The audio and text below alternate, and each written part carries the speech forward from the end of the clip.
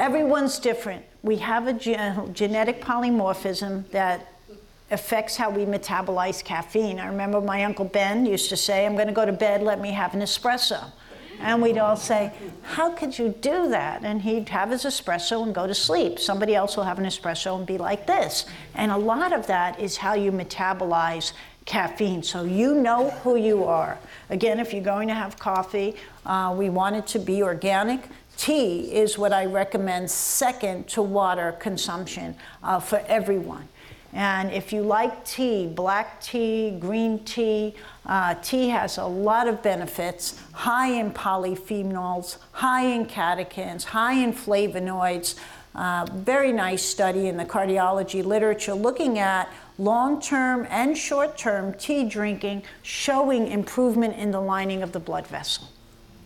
Right, the ability of the blood vessel to dilate.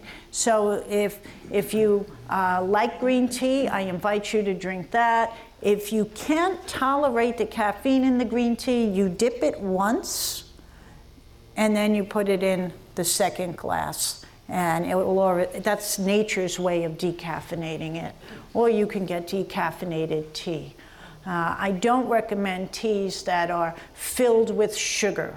Chai that's made in a conventional restaurant is usually filled with sugar. So you have to know what's in your tea.